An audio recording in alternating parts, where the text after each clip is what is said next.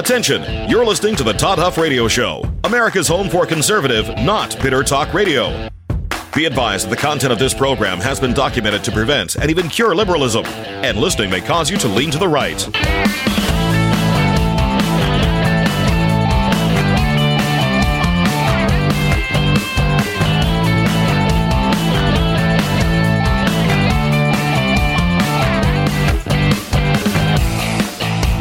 Here's your conservative, but not bitter host, Todd Huff.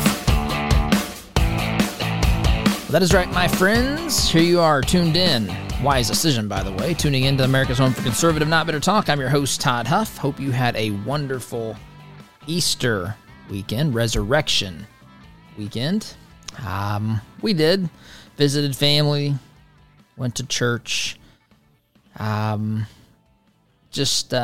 a, as I said Friday, truly the most important day in the history, literally the history of the world. So I hope you had a great weekend. Email todd@toddhuffshow.com.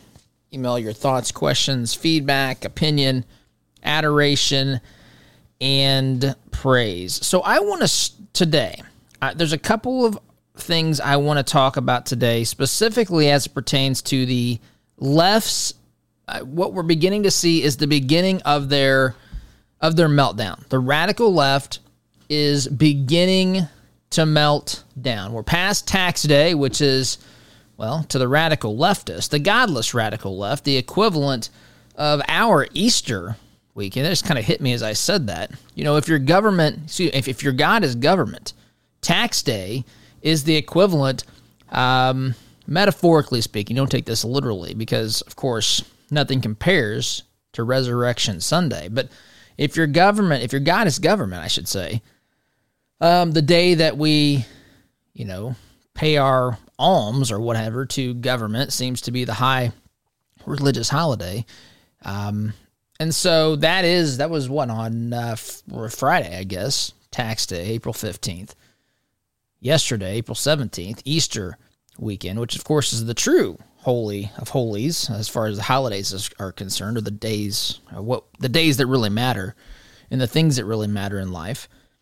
But they now are past that. They're now looking this upcoming election in the eye. They're faced with reality. They don't like to deal with reality very much. In fact, they come up with all sorts of crazy ways to explain away reality, to keep from having to deal with reality, to think and, to act upon emotion, and to use sophistry, made-up, phony logic, to keep them from having to from taking the path that makes sense. I mean, you can take this any number of directions, from the economy and what we need to do with that, which of course is obvious. By the way, I don't know if you follow a group called Americans for Prosperity, but they have a press release here. That's from a week or so ago, within the past week, blaming latest inflation increase on Russia is passing the buck at its worst. And basically what they're saying here is that the problems that we have, economically speaking, and candidly, even outside of economics in this, or from the position of the economy, the problems we have are caused largely by those folks who reside in Washington, D.C. And there's a lot of people who have a lot of this responsibility. But these are the folks to blame. These are the folks to blame. These are the folks who are making problems worse and creating more turmoil and havoc in the lives of average, everyday Americans. People who are wondering why their dollar is worth significantly less than it was worth, say, a year ago. People who are wondering when and where the nonsense ends on things like, gender identity. By the way, did you see that the state of Florida has rejected over 40%, I think it's actually 41% of all curriculum, because the curriculum ventures into areas that the state is saying you cannot, this is not appropriate, whether it's critical race theory or some of this other gender stuff. I think it was, a mixture of different reasons, but that's the general synopsis of it. But these sorts of things, Americans have had enough. Americans have been subjected to this insanity for far too long. And there's lots of reasons or lots of examples of the insanity. I don't want to go into that so much today, as much as I want to go into the reaction, because the leftists are now fully aware. They are now 100% fully aware that there is an election and that they are about to be held accountable for this election. And you've heard me say on this program, for those of you who have listened for some time, you've heard me say that when the radical left in particular is running the Democrat Party, and when the Democrats win an election, what happens, say, in January of 2021, when they effectively gained power, they had the presidency, they had a tie Senate, but because of the presidency, they had the tie-breaking vote. Turns out Sarah Palin was right, by the way. Remember when she was mocked back in 2008 for saying that one of the important roles of the vice president was to cast the tie-breaking vote in the Senate, because the vice president is the president of the Senate and can cast a tie-breaking vote. So it turns out she was right. Who could have guessed, besides those of us who understood the basic principles of the Constitution and fundamental civics in this great nation? And then, of course, the Democrats won the House of Representatives as well. We saw the return of Speaker Nancy Pelosi and so forth. And so we march towards, of course, utter insanity. And you see some of these crazy, ridiculous bills, and it's not ideas. These ideas presuppose or assume that they're actually thought through. These things are not thought through. These are feelings. These are feelings that are used for political purposes, to reward the base, to throw a little, to say thank you or a hat tip to you for getting us elected. And they of course do that. Both parties do that. I'm just saying that that's part of this. But they're run by crazy radical leftists who, candidly, many of them hate this nation as founded. They would love to see nothing better, or they would love to see nothing more, I should say, than for this nation to be replaced by something else, something they think is, better. Of course, it's not going to be better, but different. And that, of course, comes from some of these socialist utopian principles and concepts and places that they would love to see the establishment of a society, of a culture that rejects things like basic truth, that accepts the crazy notion that all actions are really morally equivalent with one another. There is no good or evil, that this postmodern thought is taken root in today's radical left. They don't like the idea that there are things that are good and bad, that there are better options than others. They don't like the concept of absolute truth. Although what's interesting is if you tell them you do believe in absolute truth, they will tell you that you're absolutely wrong, therefore proving that they actually do believe in a notion of absolute truth, even though they are completely flipped. It's completely 180 degrees, I should say, out of whack with reality. So they know all this. They can see it. Americans feel it. There's no good sign. There is no good reason that Democrats are going to do anything in November besides lose in a mighty, mighty way. Across the board, at all levels. Again, this isn't a prediction, but I mean, this is what all the signs are pointing to. Even without all the negative news, history would suggest that Democrats will lose an average of 20-some seats in the House. Anyway, they're panicked. They also thought that when they had the House, they had the Senate, they had the presidency, that they would be able to push some of these things through. This is why they hate with a passion Joe Manchin, Democrat from West Virginia. They hate with a passion Kyrsten Sinema, Democrat of Arizona. They hate these folks with a passion because they would rather these folks be Republicans and identify themselves as evil Republicans than actually have someone carry the name Democrat who has stood in some degree in opposition of some of these radical notions and concepts. And so these folks, the panicked left, they are coming out of the woodwork here. Michael Cohen, MSNBC op-ed writer. This was last week as well. April 5th was actually Friday. This is what he wrote. I'm going to read a part of this. I just want you to get a glimpse of this. By the way, he is saying exactly what I've said Democrats do. When they get into power, like I said in January of 2021, the first thing they try to do is push the most radical, leftist, crazy nonsense down the throats of the American people. They try to do this as quickly as possible, and then hope that they can advance their agenda, kind of set the new framework for the new reality in place as being the new starting point for normal. Of course, it's not normal at all.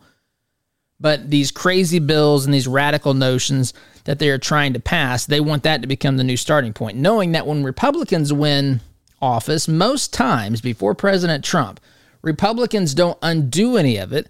They just stop it. And then Democrats think, we'll give us a while to regroup. We'll go out and win the next election. The starting point will be the last crazy place we took this nation.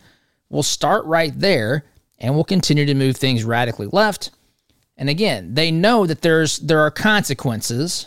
They know that they will be held accountable at some point at the polls. This is traditionally, I think, the process. And so, but they always seem a little bit surprised that there's always these tried and true believers in these radical left notions, these policies that have created the massive inflation, these policies that have led to complete pandemonium in school districts around the country. It's why parents are infuriated at what's happening there.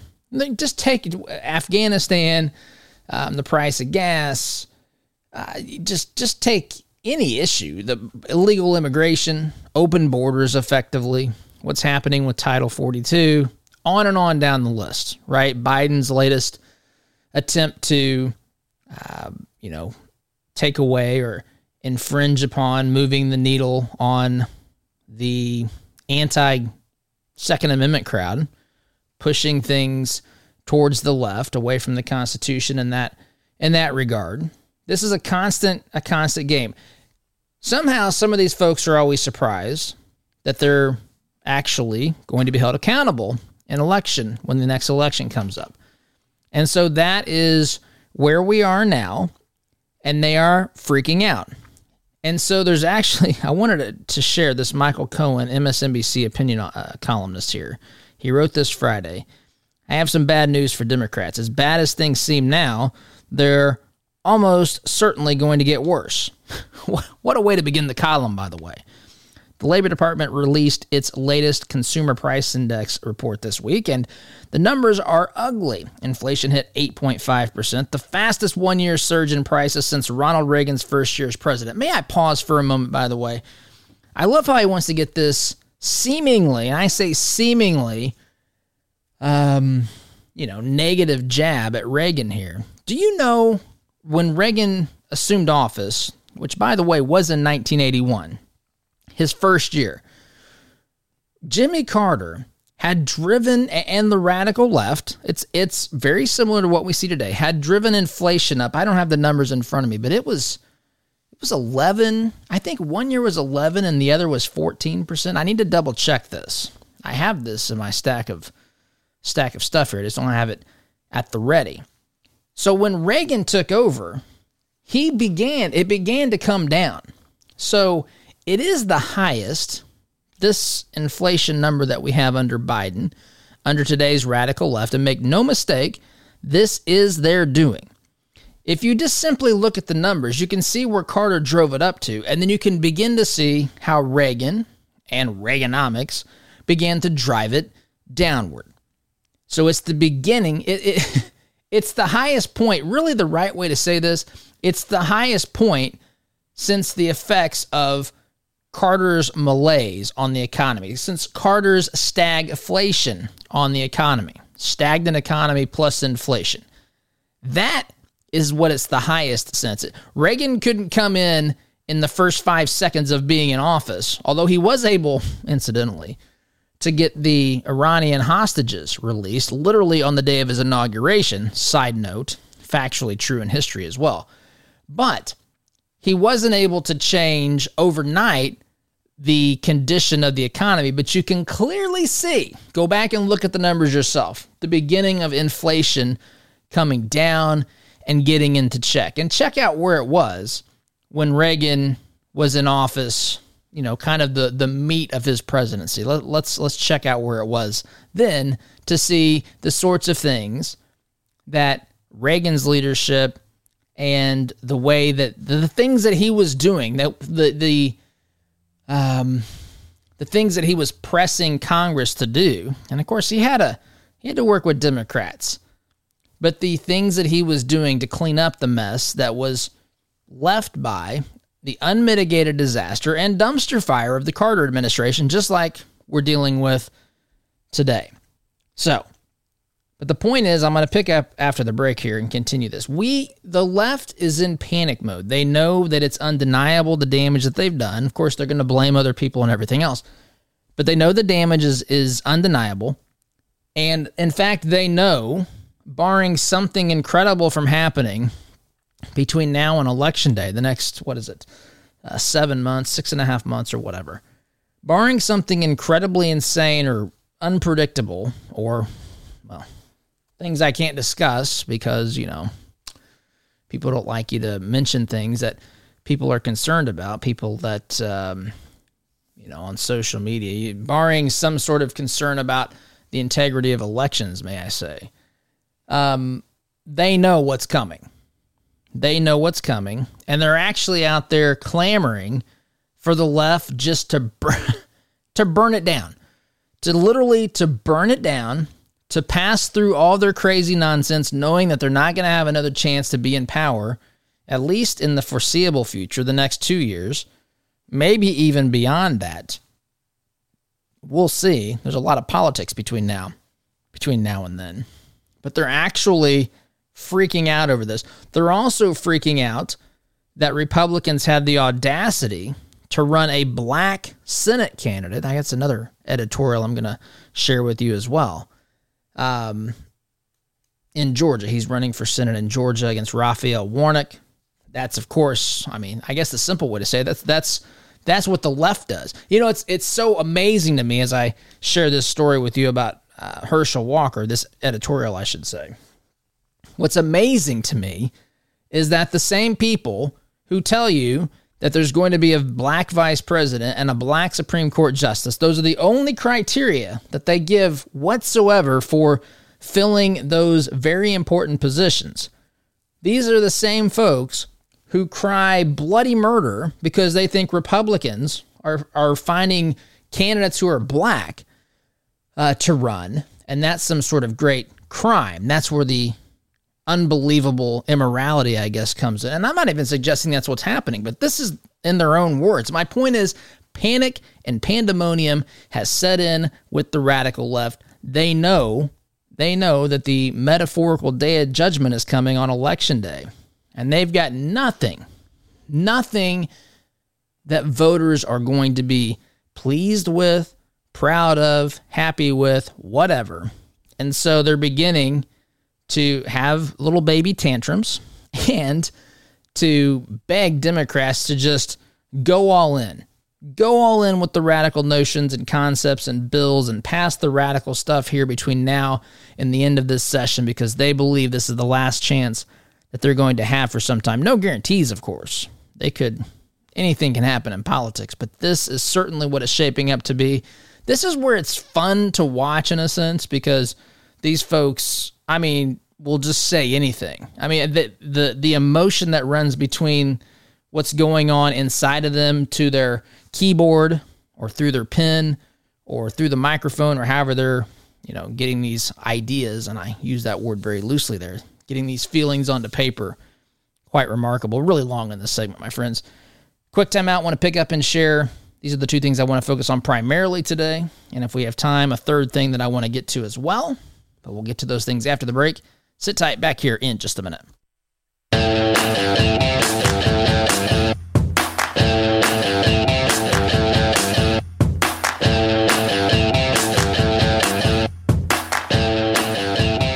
Welcome back, my friends. So, Democrats, the radical left, I should say, is an absolute meltdown here. As they come to grips, it's almost as though they forgot there was an election. Of course, they didn't forget. This is the strategy. This is how it's done. You get power. You push as much through as possible. You try to make people realize, well, not realize, because that assumes that it's based in reality. You try to trick people into thinking that the policies that you push through and that caused all the havoc and turmoil and consternation and tension and just absolute disastrous junk, they try to trick you into thinking that's not really what you experience. It's basically a gaslighting campaign. And when it's so bad and so obvious, as it has been these past, it seems like years, it's only been, 15 months or so. But when it's been this bad, there's no hiding from it. And so they're coming to grips with this. They look at inflation. Again, these things are so predictable with anyone who understands anything, even about basic economics. You don't have to be an economist to understand what it is that's going on here. It's, abundantly obvious for anybody who wants to pay attention and who's interested in truth. So I'm reading from a column, part of a opinion column by Michael Cohen, MSNBC. He continues to say, he continues to say how bad it is for Democrats. It's unavoidable that they're going to pay some political price for this come November. He says much of the increase is being driven by a sharp rise in gasoline prices and the price increases from pandemic-related supply chain disruptions. But again, Michael, what was it that caused the supply chain disruptions? I'm not going to dispute that there was nothing caused by the pandemic itself, but I am going to tell you that a huge chunk of what we've dealt with pertaining to COVID, pertaining to supply chain problems, was quite literally, the direct result of government bureaucratic actions and steps taken to save people from having to experience or be infected with coronavirus, COVID-19, becoming COVID-19. And I think I'm being as fair as I know how to be here. I think at one point in the process, this was semi-understandable. Very, very, very, very, very early. Remember, it was 15 days to slow the spread. Now we've learned that there's no demonstrable difference between states that took extreme actions to stop COVID-19 and shutdowns and lockdowns and all this stuff, and states that didn't do that. In fact, Florida, I referenced this last week, Florida outperformed California and New York, which, of course, remember, Andrew Cuomo, governor of New York at the time, was heralded as a hero, was writing books on how to lead through a COVID-19 crisis. There were people calling for him to be the new nominee for president, people calling for him, if nothing else, to be the vice presidential choice. And I said at the time, that's not going to happen because Biden told us the only thing he's going to do when it comes to making a decision for his vice presidency is look at someone's race and gender. That was it. That's all he told us. Anyway, but getting back to this.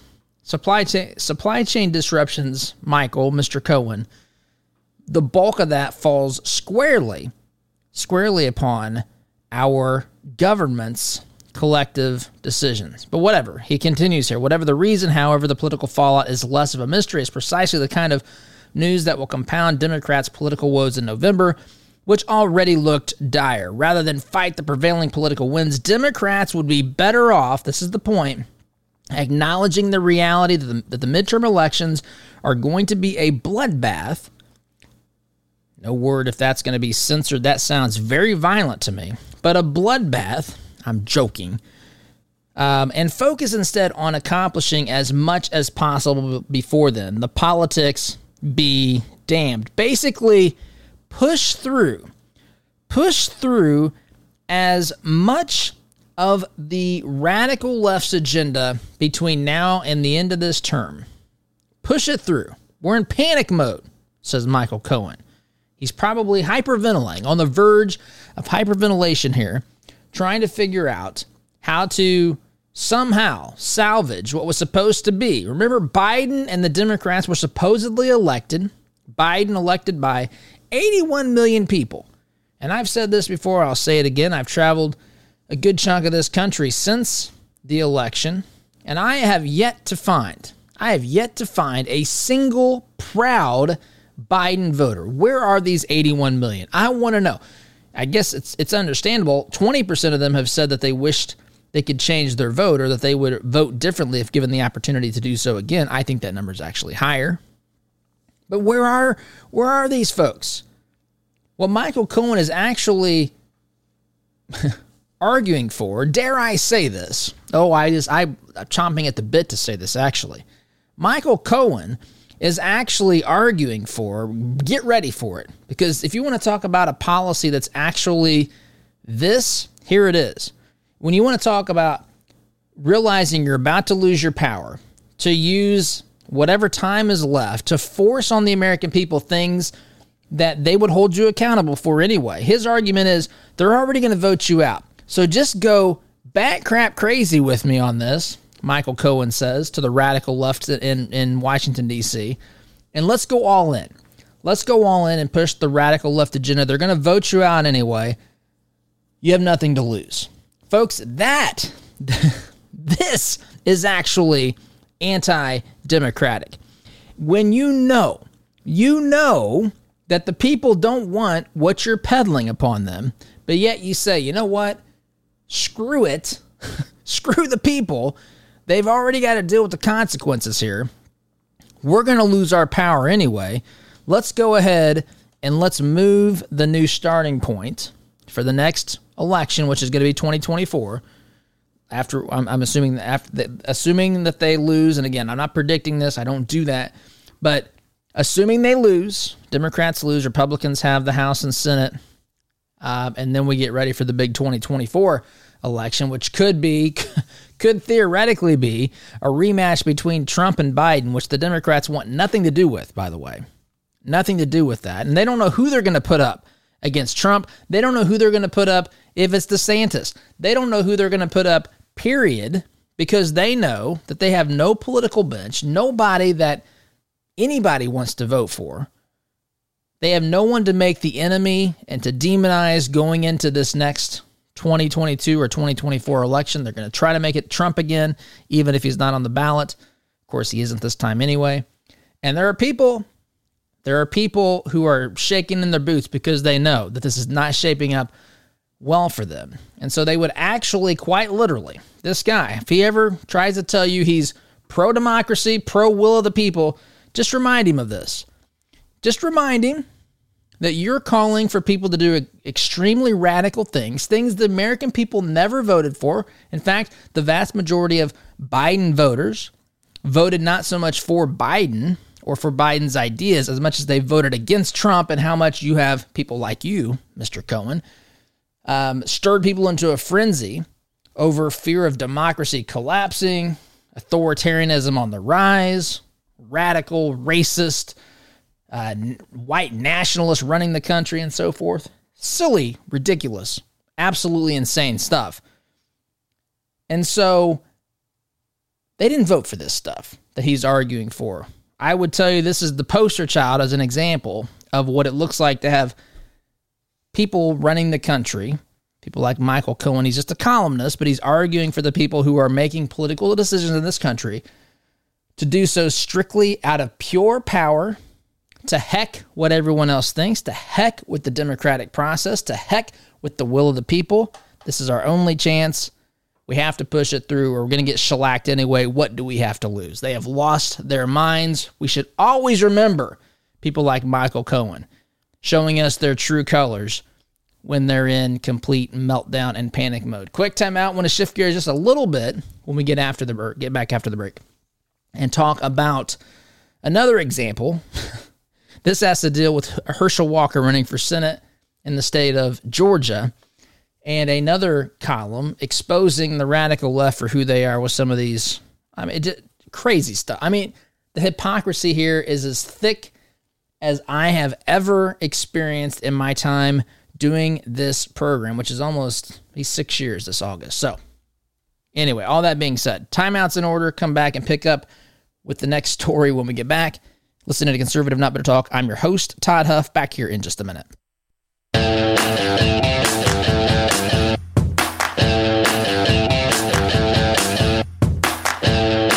Back, my friends. We are talking about the leftists and their absolute melting down as we enter into the 2022 midterm election season. So I want to direct your attention now to another op-ed. This is unbelievable. Again, these people are predictable. I don't put this past them. This is their distorted view of reality. Again, I'm talking about the radical left. I'm not talking. In fact, if you're an average rank and file Democrat, I'm not grouping you in with these folks. In fact, I am telling you, you and I have 1,000,000 times more in common than you and these radical, extreme, crazy people. I don't know what else to say about this. Headline of this op-ed, and I'm going to make this segment short, so we're going to probably do this in a couple of segments here. This is written by extreme radical leftist Ellie Mistal, and I'm not, again, I read a lot, I don't hear. I did listen to how his name was pronounced. I think that's the right way. But anyway, the headline of this piece, which ran in, where did this run? The Nation. TheNation.com, yes. The Hershel Walker Senate campaign is an insult to... Sorry, I can't... The Hershel Walker Senate campaign is an insult to black people.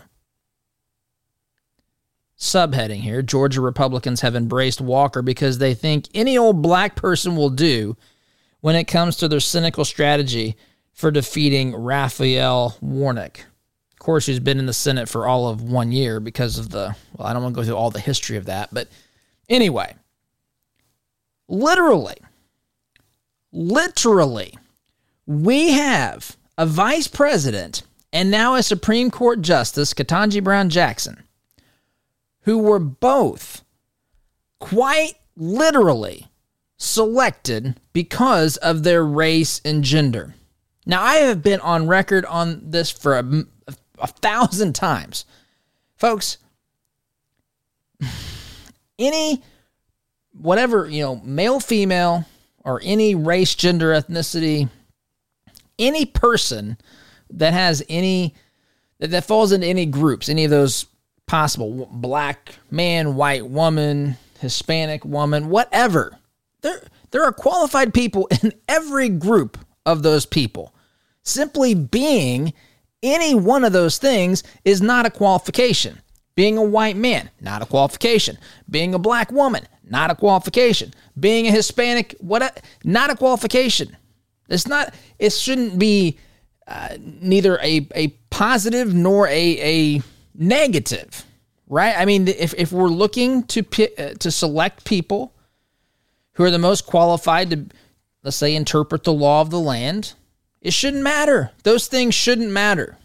In fact, Martin Luther King, right? He had a dream that we would one day judge people based upon the content of their character, not the color of their skin. And I look at this, and we literally have a vice president whose the only qualification we were told was that she was a female and black. We literally have a Supreme Court justice whom you weren't even allowed to ask questions of. As she sat for the very purpose of being questioned by the Senate Judiciary Committee, you could not ask her questions in fear of being called racist. This is how messed up this is. You couldn't question her judicial philosophy because you were racist. You couldn't have a problem that she couldn't define woman because you're somehow sexist, which of course begs the question, how can I be sexist when you can't even tell me the difference between a man and a woman? But of course, this logic is lost on the radical left because they don't care. They don't care. They are so jacked up with emotion and anger and rage and hatred. I'm talking the extreme radical left, that this works for a lot of people. And it's quite ironic that Mr. Elie Mystal is criticizing Republicans for picking any old black this is his words, not mine. Any old black person will do when it comes to their cynical strategy for defeating Raphael Warnock. Now, keep in mind, there is a primary in Georgia. Hershel Walker is not the only person running. He's describing what the left does, is my point. And he's upset that the Republicans are doing something that he wants to say is the same thing, and I don't even know if that's remotely close to what's going on here. Hershel Walker is quite the respected individual for people that live in Georgia. And I know there's some that hate him, but that's just because they know he's Republican now. Hershel Walker was a hero. Hershel Walker is a stud. The guy is a good man. People in Georgia love him. This isn't an endorsement or anything. I'm just saying it's quite ironic. I know Oz is telling me it's time to take a break along in this segment. But they've lost whatever's left of the radical left's mind is lost on this stuff. They feel like their own strategies are being used against them. They feel like they want to point out the hypocrisy of Republicans doing things that they quite literally do. The left does on an hour-by-hour basis. It's how they operate their entire campaign strategy. Identity politics. Anyway, timeout's in order, my friends. Sit tight. Listen to Conservative Not Better Talk. I'm your host, Todd Huff. Back in just a minute.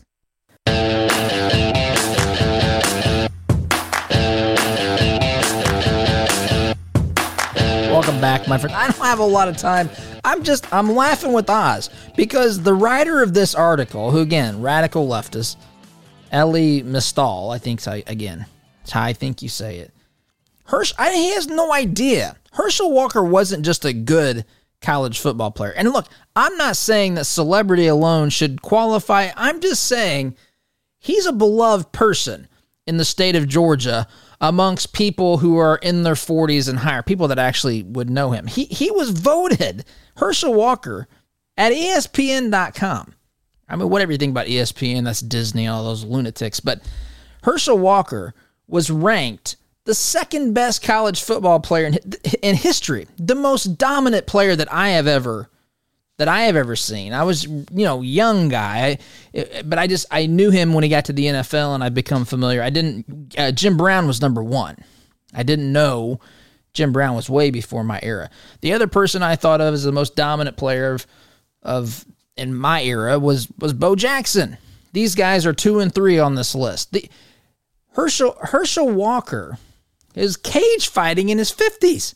Whatever you think of all this stuff, fine. But this is a beloved athlete who is lots of people in Georgia think the world of this guy. It's not just because he's black. What's ironic is that Kamala Harris, Biden told us, was selected because she was black and a woman. Ketanji Brown Jackson, they told us. Qualifications, black female. We're not allowed to say that. I'm not saying Hershel Walker should win this. I'm just simply saying it is beyond hypocritical to me to say this sort of stuff when the guy clearly is a legend in the state of Georgia. Anyway, timeout's in order. Long in this segment. Quick timeout. Back in just a minute.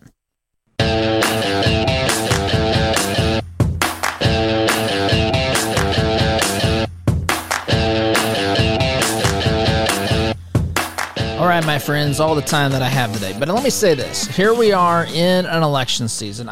We need to focus now on what is important. We need to focus on, of course, if we're not Register. We need to get our registrations updated or registered to vote. Get those we know registered to vote. Focus on what really matters, the core issues. Remove the identity politics, all the stuff that we listen to today, right? All the stuff that we listen to the radical left. This is what they're going to do. They're going to throw the kitchen sink at this. They know they're in a world of hurt here. And we have truth on our side, and we have a lot better ideas on our side. And I've got to go, folks. Hang in there. Have a great week. SDGC tomorrow. Take care.